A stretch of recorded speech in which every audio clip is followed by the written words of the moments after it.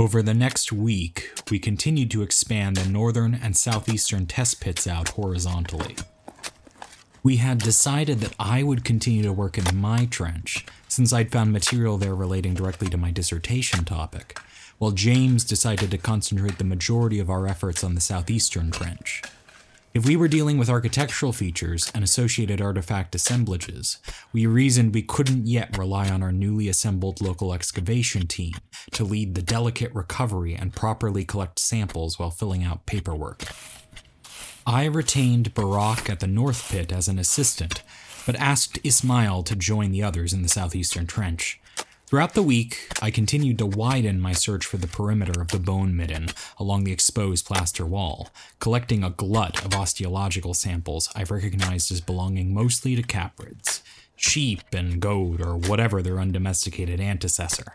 There was also a great amount of small fish bones littering the trash heap, and just eyeballing my assemblage, I had also identified the rib of a bovid and even the femur of a lion.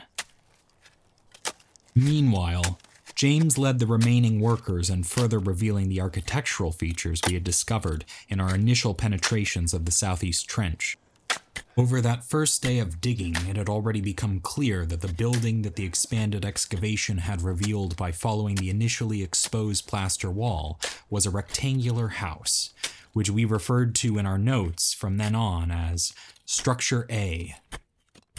Over the course of the week, we determined that Structure A's wall stood 2.75 meters tall, and its dimensions were roughly 3 meters by 10 meters. Our working interpretation of Structure A was that it represented a domestic house. We based this interpretation firstly on the hearth feature found just within the interior, north of the southern wall we had first uncovered, an area of the structure that we had named Room A.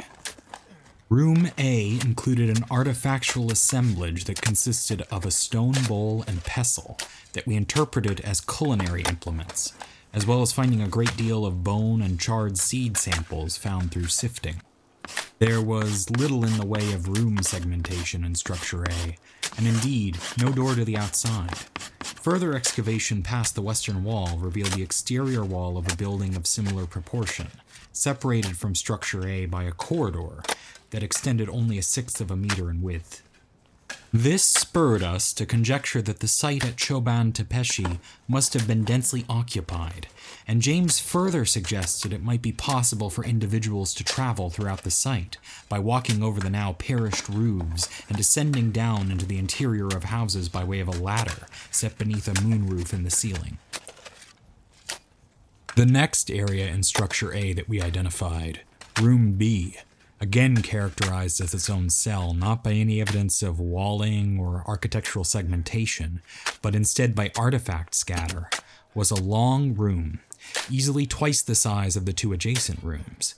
This second room we characterized as a feasting hall, on the basis of the great volume of animal bones, some quite large, that were found after sifting to reveal the plaster-smoothed floor beneath.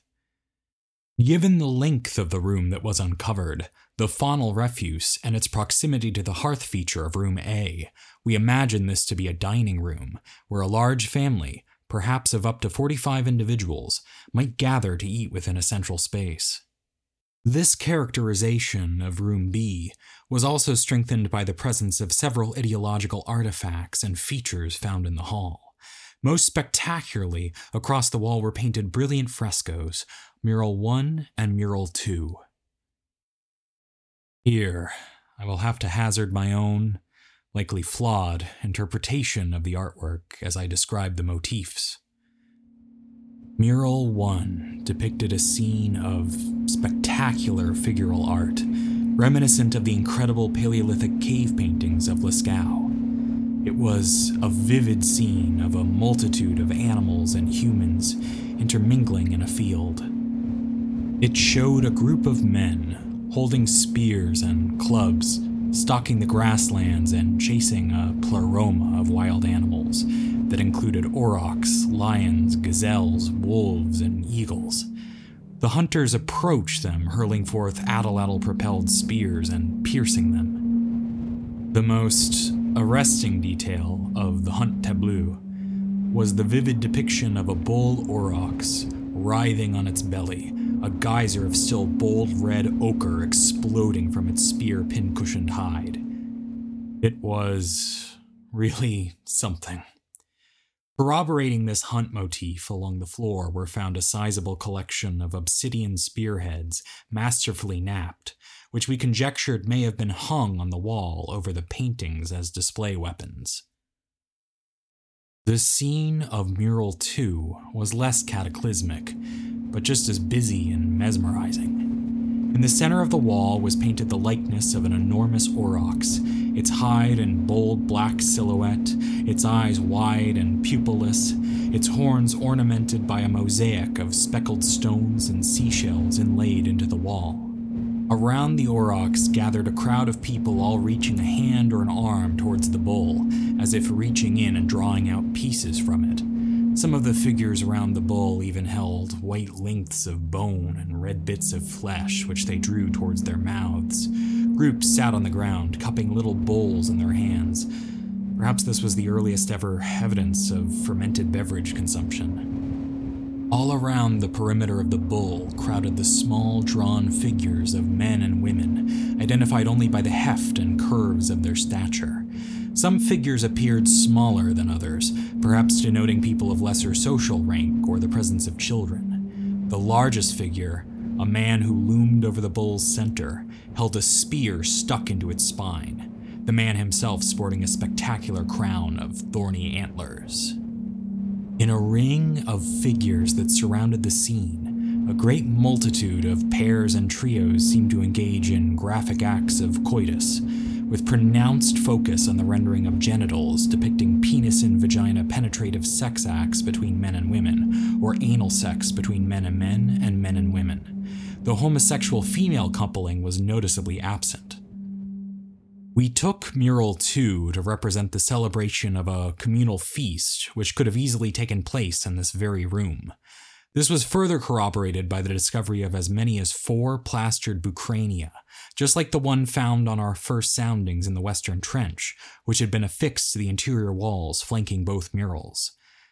Perhaps these skulls were trophies commemorating the return of triumphant hunting parties. Room C, located just north of Room B, and of a slightly larger area lengthwise than the hearthplace of Room A, yielded a great number of unique artifacts, though it was very difficult to determine a particular use for the space. These interesting artifacts included a whistle fashioned from gazelle bone, a festive mask made from clay, with a minimalistic face which sported a jovial but faintly sinister wide-toothed grin, and a collection of 13 clay figurines, 3 of which were animals, a gazelle, a lion, and an eagle, 2 of which were humanoid figures with indeterminate sexual presentation, and a whopping 7 of which were hybrid humanoid figures with animal features. Alongside the northeastern corner of Room C, we also found a small cache of cosmetic artifacts. These included small shells of the saltwater mollusk species Cerithium lividulum, which contained traces of coal and other minerals which may have been used as mixing bowls in the application of body paint. There was also a comb hewn from a caprid's bone, and a collection of drilled stone beads and perforated shells that must have been used for jewelry. These items suggested widespread established trade relationships, even this far back into the Neolithic. We also found a barbed stingray spine that James ventured to suggest might have been used for tattooing or scarification, though I was more skeptical. The walls of Room C also presented 3 more murals, Mural 3, 4, and 5. There is little of interpretive value to be gleaned from Mural 3 and 4, as they are geometric patterns, though their design might be reminiscent of natural forms. In the case of Mural 3, the zigzagging whites and blacks of a certain species of freshwater fish, Acanthobrama aurantis, confirmed as a staple of the diet by my faunal analysis in the Northern Trench. Mural 4 consisted of black on deep yellow polka dots that seemed clearly inspired by the coat of a leopard. Mural 5, however, astounded us. We immediately recognized it as perhaps the most significant discovery found on the site. Mural 5 was a portrait of what must have been the whole settlement itself in its heyday. The composition centered on the twin peaks of the mountains overhanging the valley. It was a multitude of box-shaped houses, all spilling out over on top of one another. James noticed here that the square buildings, which featured detailed windows and ladders leading over one another, must represent a bird's-eye view of the settlement from the vantage point of the crags. Above the mountains in the sky was slathered a speckled blue field of stars and a moon. And above the center of the mountaintops was a humanoid figure with the head of a bull, sitting in lotus position, its hand drawn up with its index finger raised in some gesture of salutation. So perhaps this was some kind of deity. On each of the rooftops, beneath the figure in the mountains, stood a human figure, outstretching their arms to the center of the peaks, and underneath the hive of the domestic cells stood 12 large oblong masses, which sprouted up from the ground. We guessed then that they might have represented some kind of megalithic monument, or perhaps even defensive towers. No outline of walls encircled the self-portrait of the town at Choban Tepeshi, but a ring of scattered white jagged sticks circled the settlement, which seemed to me to be reminiscent of the vast trench of discarded refuse I was now sifting through on the northern perimeter of the site. We still could not determine the exact nature of Room C, though we guessed it may have been a parlor, living room, or sleeping chambers of some kind. James suggested it was quite likely that the site inhabitants would have slept on the roof in the hot season, which, given the ardor of our working conditions, I was inclined to agree with.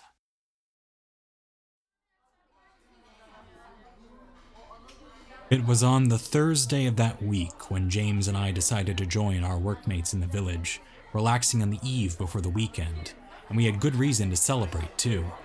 Eamon had sent us the results from the first batch of radiocarbon samples I had collected in my pit, giving us a chronological range for the findings that rested somewhere between 9,100 to 7,700 years ago, 2,000 years before the birth of the first cities. We had taken a table at a cafe sitting beside the cobblestone square down from the town mosque, sharing cigarettes and a kettle of tea. Across from us, on the plaza, a procession of women and children walked through the streets, attending to little altars set out beside every house. Before he had left us, Eamon had explained that we would be in town for a local festival, the Night of the Weary. On this evening, the locals were to leave out favors for the saints or spirits that passed by in their wanderings. The offerings were sweets or devotions of some kind, usually paired with a little doll-sized sewn effigy. It was likely that this tradition was relatively recent, invented by the local Christians as a kind of folkloric parallel to the Nativity, and retained in the customs of the townspeople even when the faith had been driven from the region. What do you think? Do you think the town was anything like the way it is now back then? James asked. Maybe a little bit, I said. If the wedding the other day was anything to go by, people certainly still do love to blow off steam. They were hunters. They might have lived in houses, but they needed to travel to secure their food sources, James stated. The question now is to what degree, and among what other subsistence strategies, I said. Do we even really have to wonder? I mean, I suppose you do a bit, but how do you explain all those bones in your garbage pile? Well, they could have also been pastoralists. The question is, at what stage of morphological domestication are these caprid skeletons I'm turning up? They could also have easily been experimenting with horticulture to supplement their diet. For all the bravado of the hunt, we may be standing on the ground where the first grains were modified. Oh, come on, James said. You saw those murals in the feasting hall. Are you really going to second-guess what's in front of your eyes? Remember the anthropological observation that a society's leaders are usually bound to their own ideological framework well past the point of it being realistically viable. Maybe they started as hunters or fetishized hunting within their social formation. But how would a sedentary village of hunters be sustainable in the long run? It begs questions of our broader knowledge of the climate in the region. Was the ecosystem robust enough not to be immediately depleted by hunting parties exploiting the surrounding landscape? I'm interested in what they would have done after some kind of ecological collapse like that. Just think, just based on what we've seen already, he said. This culture, these first villagers, they must have cohered along the social organization of hunting parties, but maybe it wasn't just cooperative. Maybe they were competing.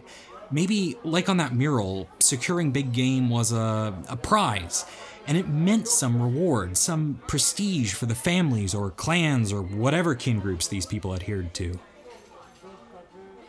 Well, it looks like there was actually something here for an art history guy after all. It's a good thing we'll never step on each other's toes with our papers.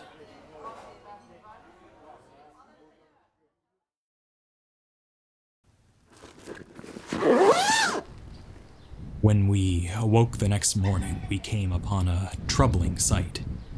In the sand around our campsite, the single Turkish word, birakmak, or leave, drawn in the soil, marked a message for our consideration.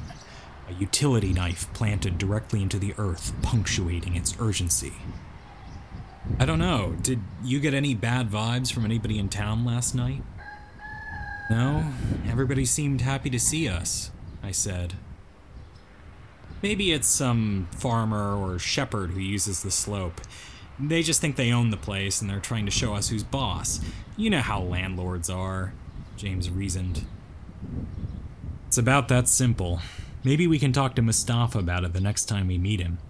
I'm sure he can help clear up whatever animosity that's going on in the village, I suggested.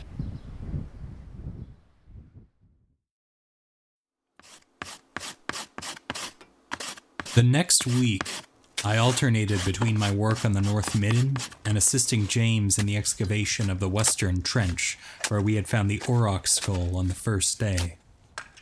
The millennia-old trash heap I sifted through seemed to only stretch further and further from the northern perimeter of the mound, and I'd been unable to find any point where the wall would meet with some other intersecting architecture.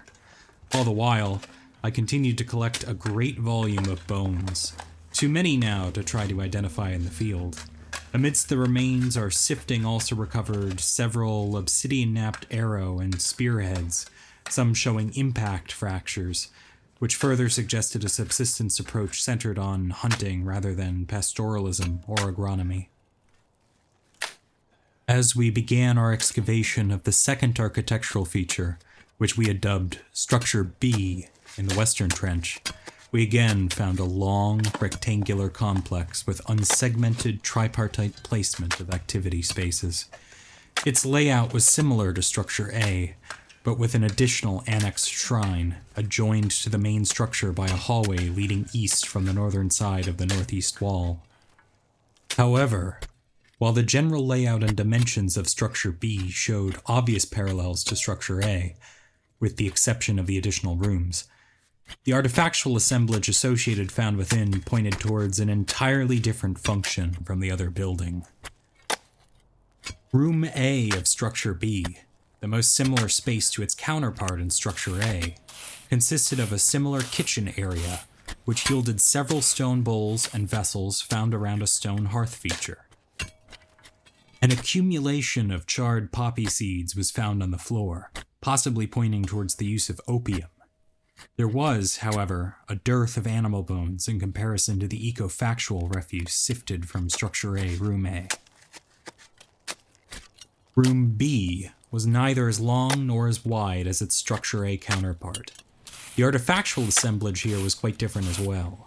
The finds consisted of several artifacts such as stone scrapers, stingray spines, mallets swarmed of deer antlers, canid teeth, bear, lion, and leopard claws, and an impressively napped obsidian knife.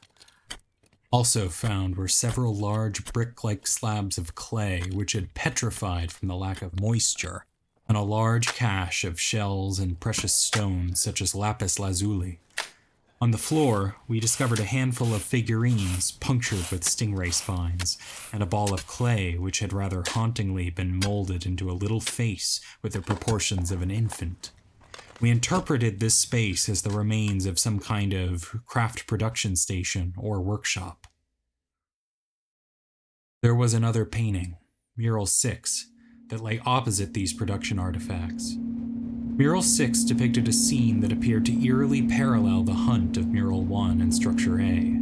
Here, again, there was a hurried and frenetic energy to the various human and animal figures slathered across the wall, but the roles seemed comedically reversed. Here, a group of upright humanoid figures with hybrid animal features, such as tails, claws, talons, beaks, snouts, horns, wings, and accentuated carnivore teeth, burst forth from the northern end of the wall, launching themselves, baring their fangs and snarling at a troop of frightened game. Lions, aurochs, leopards, foxes, and wolves, who seemed to alternately retreat or trepidatiously hold their position, defending against their beastman assailants with spears and stones. In the center of the scene, 3 of the hybrid man animals surrounded a bull aurochs, the foremost beastman holding it down by the nape and tearing at its hide with his teeth, while his 2 accomplices rent the poor bull's rump, tearing forth both its hind legs with their arms in a spectacular spilling of red. The purpose of the northernmost room of Structure B, Room C, with its entrance to the shrine leading through its eastern wall, seems to have been a place of indeterminate cultic activity. In this room, we found an assemblage of what might be characterized as ceremonial objects, such as several clay masks, perforated bone whistles, and another obsidian dagger. In this room, the plastered flooring had shown especial signs of wear and tear, perhaps suggesting the space was used for some kind of dancing. Room C held 2 more elaborate and spectacular murals. Mural 7 on the west wall, opposite the shrine entrance, and Mural 8 on the north wall. Mural 7 depicted a ghoulish and terrifying ritual tableau. Across a red sky was slathered a flock of great black birds, most merely V and M-shaped silhouettes in the distance, but some depicted in full detail as hook-beaked vultures and sharp-taloned eagles. The scavengers hovered over a long row of humanoid figures, shown only in bust or from the torso up, and encased in mounds from the waist down. The men who lay trapped, half of whom were merely chalk-white skulls and bones, wore pained and open-mouthed expressions of terror and anguish as the birds descended upon their features. In the dead center of the mural, a screaming man cried out as a vulture flew off, drawing an eyeball out of his charcoal black socket. 2 of the eagles retreated, carrying the heads of their human prey in their clutches, and a few of the encased bodies bore empty stumps where the birds seemed to have decapitated them. The grisly scene puzzled us. Was this an especially cruel way to execute prisoners by way of exposure? A funerary practice of sky burial, as with those that still occur in the mountains of Tibet and Nepal, or perhaps some ceremonial ordeal reached at the end of one's natural life.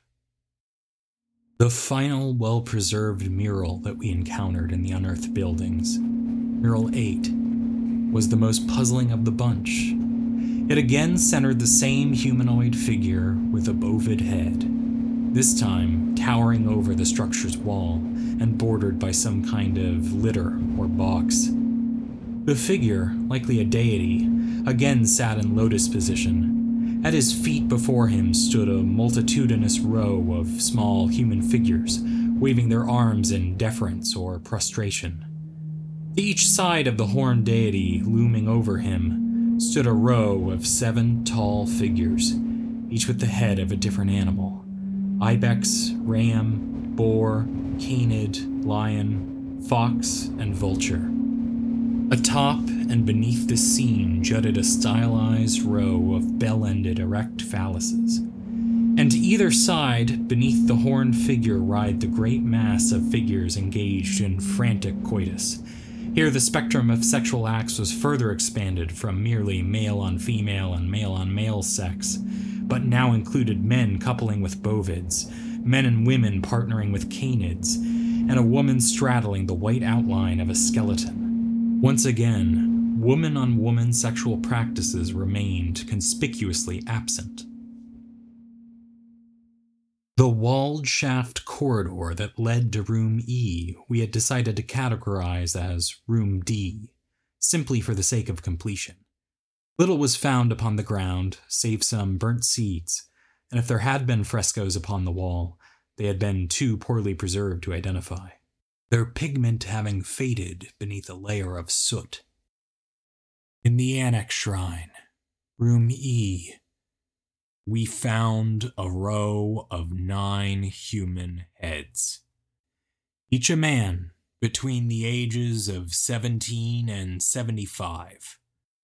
These were not merely bare skulls, but looked out at us as true faces, with skin in the apparent likeness of their fleshy visage, molded onto them in cracked clay, their hollow sockets inlaid with haunting white, peopleless shells.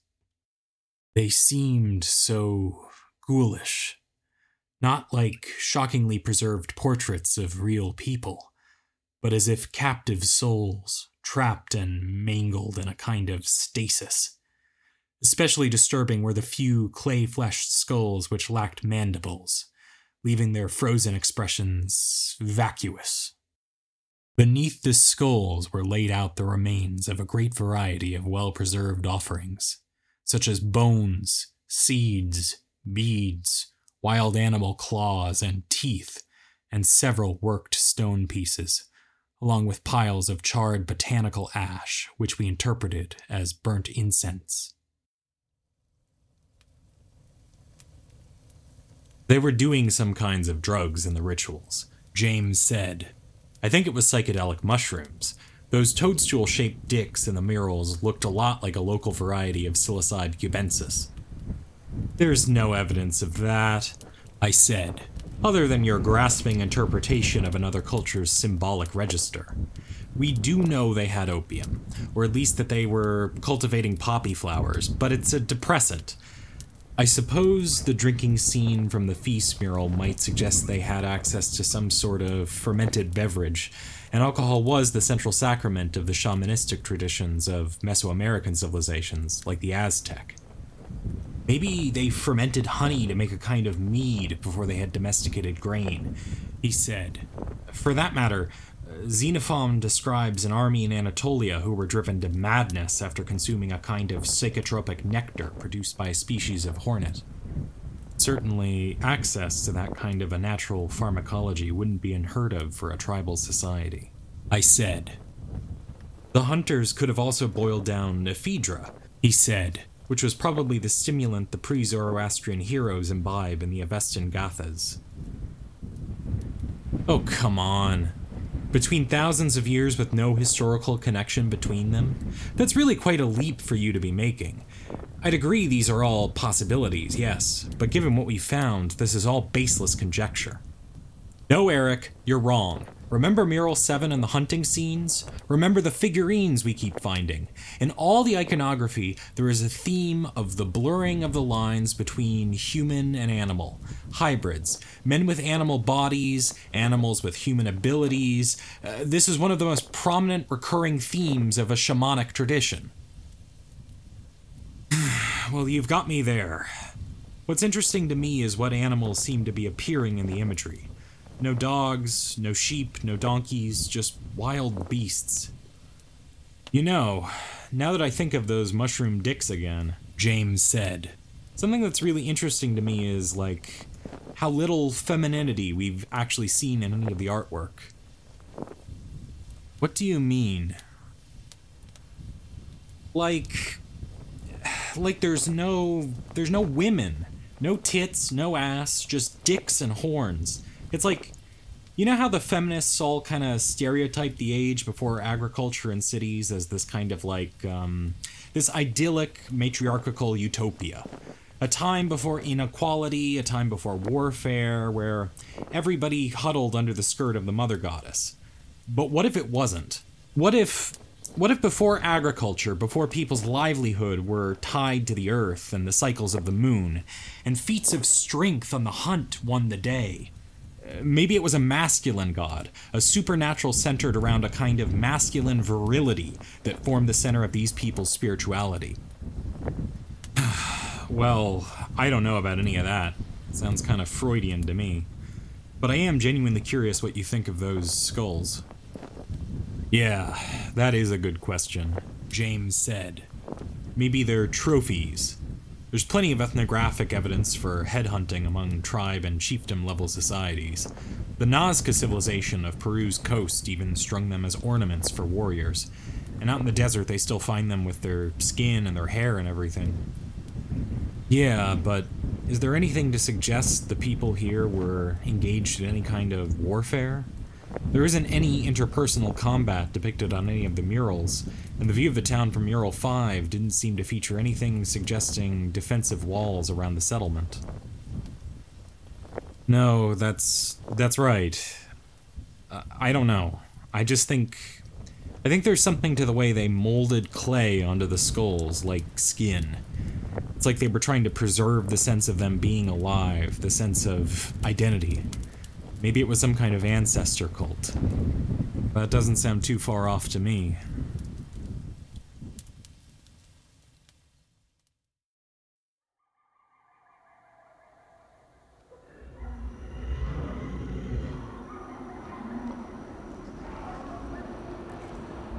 That night, the wind rose again over the mountain, and those same strange cries and callings returned, only now joined by the heaving groans of guttural snarling that seemed to reverberate from not far above us on the hill. This time, neither of us could ignore it. We sat up in our tent trying to figure out what it was. Stray dogs, a badger, maybe some nocturnal wildcats in heat.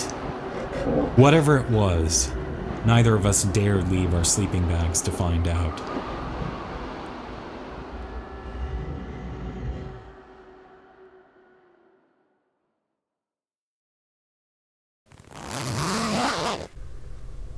The next morning, we opened up to find ourselves gazed upon by a gang of scraggly vultures, which had perched themselves in the perimeter of our campsite. In the sky, a whole flock of them soared above us, circling over an exposed outcrop further above the mound. We followed the scavengers to find them picking over a gnarled and warped carcass. We couldn't really make any sense of what it was. At first, it seemed like it was maybe some animal that had died of dehydration and been naturally tanned and mummified by the arid conditions on the slope. But the bits of carrion that the vultures picked at were still fleshy and wet. Its teeth seemed to curl at a strange angle, its eye sockets vacant and gaping. Its leathery skin flapped in the wind as it lay upon the ground, adorned in a row of vast claws that hung from the limbs. Its bones were scattered and spread across the earth, likely torn apart by the birds, but I still struggled to gain any sense of its stature. "What the fuck is that?" I muttered. "Some dead animal, obviously," James said. "Yeah, but what was it?" James shrugged. "Maybe a stray from the town that got lost up here? Maybe one of the shepherd's sheep that lost its flock. But if it's dried out like this, it had to have been up here for a long time, and it just wasn't here yesterday," I said. "Yeah, it's strange, that's for sure."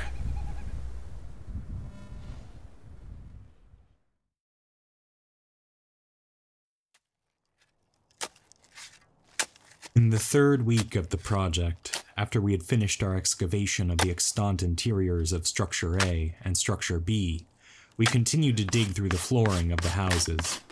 An initial small stratigraphic sample had uncovered evidence for several replastering events, which suggested that under the floor might lie evidence of earlier sequences of building occupation. We recovered micro-refuse samples from these past flooring layers, but more importantly, we revealed evidence of 7 burials which had been laid under the houses. There wasn't anything inherently strange about the discovery of human burials under the floor. Ethnographic analogies for household burial could be made with cultures as disparate as Bronze Age Mesopotamia, all the way to the ancient Pueblo cultures of the North American Southwest. But it was the laconic presentation of the bodies that was curious to us. We recovered the remains of 4 individuals from beneath Structure A. Individual 1 was a female between 10 and 12 years of age. She lay stretched out with her arms raised as if in a pose of religious prostration or of mourning. Around her was placed a wreath of shells and precious stones, likely the remains of an elaborate necklace. The girl was also buried with 2 clay figurines, one bearing feminine traits, the other masculine, but with a bull's face, and feet terminating in smoothened hooves. Individual 2 was a female between 23 and 27 years of age. Like the parallel placed individual 1, she was stretched out with her arms raised above her shoulders. She had worn a necklace of interchanging lapis lazuli and carnelian laid across her chest. The young woman's cause of death seemed to have been a fatal skull fracture, still visible on her forehead, the product of some blunt force trauma. Individual 3 was a female between 61 and 66 years of age. She was curled up in fetal position. Her head and hands had been replaced by the skull and paws of a fox. Around her stretched a ring of snake skeletons, 8 serpents in all. She had been buried with several offerings of marine conch shells, obsidian arrowheads, ammonite fossils, and pollen residue found around the burial, which suggested a carpet of flowers had been laid out on top of her. The old woman must have been important to the community. Individual 4 was a male, between 6 and 8 years of age. He was laid out in fetal position, his head tucked between his knees. His hands, feet, and head were replaced by the paws and skull of a juvenile canid. Even the vertebrae of a little puppy's tail were tucked between the little boy's legs. Then, there were 3 individuals found beneath Structure B. Individual 5 was a male between 69 and 75 years of age. He was laid splayed out, his arms and legs stretched as if making snow angels in the dirt. His skull was missing, replaced with the beak of a vulture. In the place of his digits on each hand rested 5 raptor talons. Above his shoulders, between his armpits, and flanking his thighs stretched parallel wing bones of some kind of large predatory bird, with a wingspan measuring between 6 and 9 meters. This vulture imagery seemed to link Individual 5 with the scavenger scene of Mural 7. Individual 6 was a male between 47 and 53 years of age. Individual 6 had been divvied into pieces and strewn across Structure B. His torso was collapsed into a cluster of ribs and vertebrae, arrayed with his pelvis and deposited in the center of the room. His arms and legs were buried in the north, east, west, and south corners of the room. His head was conspicuously absent, though we strongly felt that the skulls of Individual 5 and Individual 6 were likely to be found in the cluster of preserved and modified skulls discovered in the shrine off of Room E. Individual 7 was a male between 19 and 23 years of age. He lay straight on his back, his arms crossed and hugging his shoulders, except that everything beyond his wrists had been replaced by the remains of a lion's paws. We even recovered a thin bone needle, which must have been used to sew the animal parts to the young man's flesh. His legs, also, had been replaced by a lion's. In his hands, he embraced a large and exquisitely knapped obsidian spearhead, just like the ones recovered from Room B of Structure A. Unlike most of the others, Individual 7 retained his skull. In fact, its presentation was deeply arresting. His head was surrounded by a halo of lion's teeth, perhaps suggesting a male lion's mane. A visible slash across Individual 7's neck bones clearly signaled that the young man had been garroted.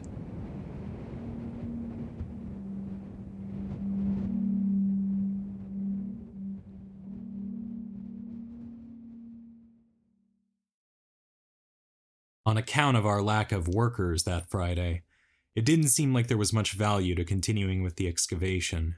Instead, given its recurring prominence in the murals, James suggested that we should hike up the mountains overlooking the valley to see if we might find evidence of any satellite sites, and to see if we could trace any ancient paths that might have been used to traverse the area. As we approached, I could see why such a landscape feature would leave such a dramatic impression on the valley's ancient inhabitants, as the side of the mountains from the vantage of our approach truly did resemble a horned man's face in profile. We trudged our way further up the steep incline towards the peaks, which eventually opened up to a dusty plateau. From here, James and I could see the whole valley below us. There was a constant and cool breeze, and here, from this point, I stopped to rest while James continued to wander the level path around the length of the peaks. Looking down, I wondered how the whole valley must have looked in ancient days, imagining hunters tracking herds of game in the lush grasslands, where now a dusty and arid desert had choked the region. It wasn't long after I had lost myself in the majesty of the landscape when I heard James crying out, "Eric!" His voice echoing across the rock face, but almost muffled by the strong and constant breeze.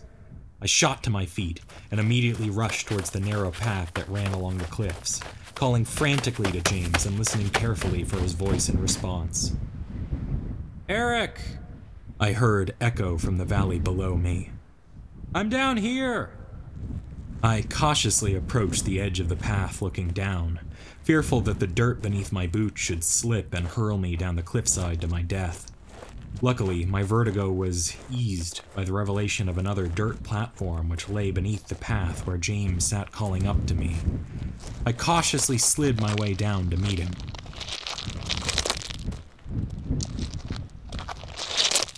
"Are you okay?" "Think so. I just slipped down that thing and got shaken. Hurt my leg a bit too." I looked down to see blood pooling through the pant leg of James's beige cargos. I don't think it's broken, but it's scraped up pretty bad. Really smarts." I helped James up onto his feet and listened as he hissed through his teeth at the searing pain. "You okay? You good to move?" "Yeah, now it doesn't seem broken, but it sure hurts like a motherfucker." Of course. Let's go back. We can run it under some water and disinfectant and bandage it. Wait, James interrupted me. "What?" He pointed towards a gap in the mountain face in front of us, which formed a narrow and shadowy corridor that seemed to cut into the recesses of the cliff. "Did you bring the flashlight? You want to go in there? Now?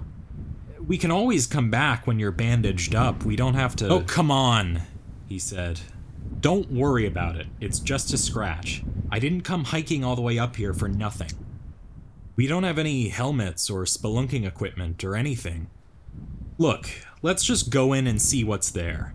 If the terrain gets difficult, we'll turn right back," James insisted. I sighed and clicked on the light.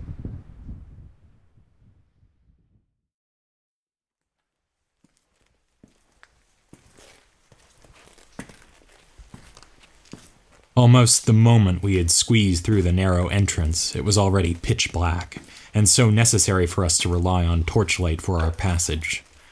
Once we had crossed the initial threshold, we found ourselves in the wider corridor with a high ceiling, although we needed to be cautious not to bump into the forest of stalagmites and stalactites that jutted from the floor and the roof, reminiscent of the fairy chimney rock features that lay just 70 kilometers north of us. The cave seemed to descend at a slow ramp and spiraled around down through the mountain. The floor was damp, and the sound of dripping water echoed throughout the chamber. Several shallow poolings and a small stream trickled across the cave floor, and our flashlights revealed a carpet of thick sediment with a bold reddish-orange hue. Perhaps this cave had been the source of the clay utilized in the ancient town's construction. I had to slow down several times to be careful not to slip on the slick and angled floor, but James pressed onward in front of me, unfazed. In our descent, a rustling and shaking seemed to rush past above us, and James and I shined our torches up to see a great flock of black shadows stirring and sputtering across the cave's ceiling. Rather than the bats, it was the other sight, captured by our flashlights, that filled me with a pang of dread. A fiendish face smiled down at us, its pale flesh round and lumpy. The stalactites had been sculpted, resembling buxom women with chiropteran features. Along the caryatid's length tittered a thronging of black wings, as if the bats suckled at their chimeric mother. As we continued through the cave, we found these modified stalagmites and stalactites to be even more pervasive.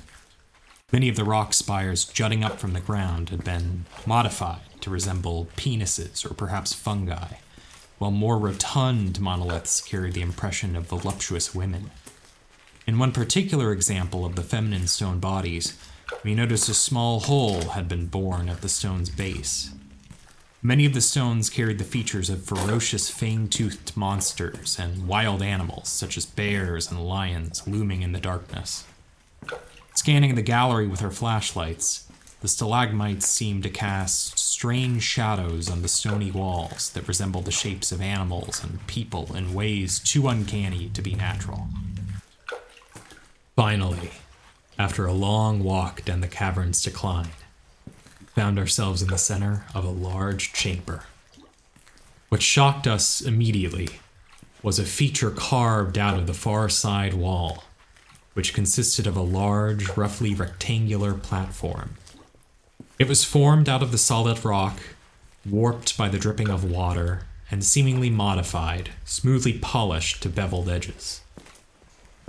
Must have been some kind of altar or throne. Beside the throne, an entourage of ancient stony faces and obscenities peered upon us in the dark.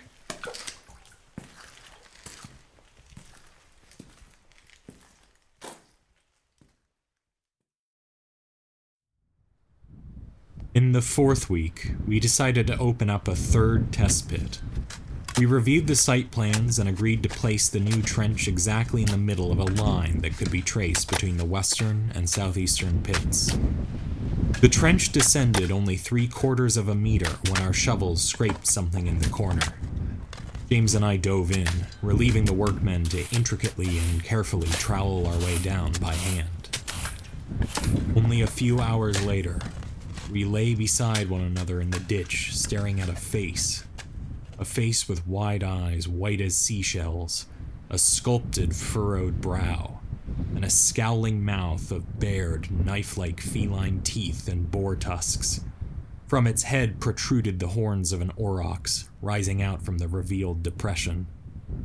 The face was embossed upon a large and wide dirt slab that seemed to sprout up from deep out of the earth, as if a great termite nest. The scale of the monument was staggering, something akin to the megaliths of Stonehenge, but piled and molded by hand. It took the entire day for us to slowly reveal the great mountainous pile of clay, and with each ounce of sand we sifted through, we revealed another ornament stretching from its trunk. All the way down its lumpy hide jutted claws and outgrowths, the talons of raptors, the fangs of predators, and the antlers of wild things. Even patterns of natural camouflage and the texture of different kinds of fur and feathers had been carefully traced and embroidered in decoration. The spots of a leopard dotted by the impression of dark stones, the speckled down of an eagle mottled in shells, and bands of charred black and red ochre, like the tail of a fox. When we had reached its base, we measured the obelisk from the floor depth of structures A and B to stand about 2.5 meters in height. Its bulbous body was tapered around its shoulders into a roughly humanoid shape, like some kind of macabre snowman of packed dirt. It was some terrible amalgam of man and animal, the dreams and nightmares of a primitive society made flesh. Once James had begun to expose the monuments in earnest, he had even revealed the corner of another second monument while clearing out his pit. I spent the rest of the week extending the northern trench further in search of the edge of the trash midden, but to no avail. The extent of the bone scatter only continued to expand and broaden. I had followed it out long enough to come to the conclusion that it was not simply a midden, but a long dumping ground that must have formed a ring around the perimeter of the site. The inhabitants of Choban Tepeshi must have simply cast their trash out from their houses and onto the edge of the settlement. Still, we combed through mountains of wild animal bones, and I was beginning to have a staggering sense of just how many hunts and feasts the ancient inhabitants must have partaken of over however many hundreds of years. As I continued to sift, I was beginning to consider abandoning the garbage pit for the season and opening up new trenches in the domestic area of the site, when I heard men yelling from across the mound. I abandoned my post and marched towards James's trench, where a handful of the workers berated him and threw down their shovels and ire. By the time I had arrived on the scene, the workers had already begun to leave. "Wait! Wait!" I called to them as they descended the slope. "Yeah, well, if you're leaving now, don't even dream of coming back!" James shouted. "What the fuck happened?" I growled at James. James pouted and shrugged like a put-upon toddler. "I don't know. They just stopped working on the obelisk and started yelling at me." "What the fuck are we gonna do then? We have 5 pits open and only the 2 of us to work them!" I cried. "Look, don't worry. We'll have Eamon find some undergrads in Ankara to take over his interns, and then That sets us back at least another week. And we need the locals to support the dig. I can't believe you fucked this up." "Me?" he sneered. "I didn't do anything. They took one look at the exposed feature and split." In anger, I threw down the shovel I held and screamed, my cry echoing through the crags of the peaks and the valley below.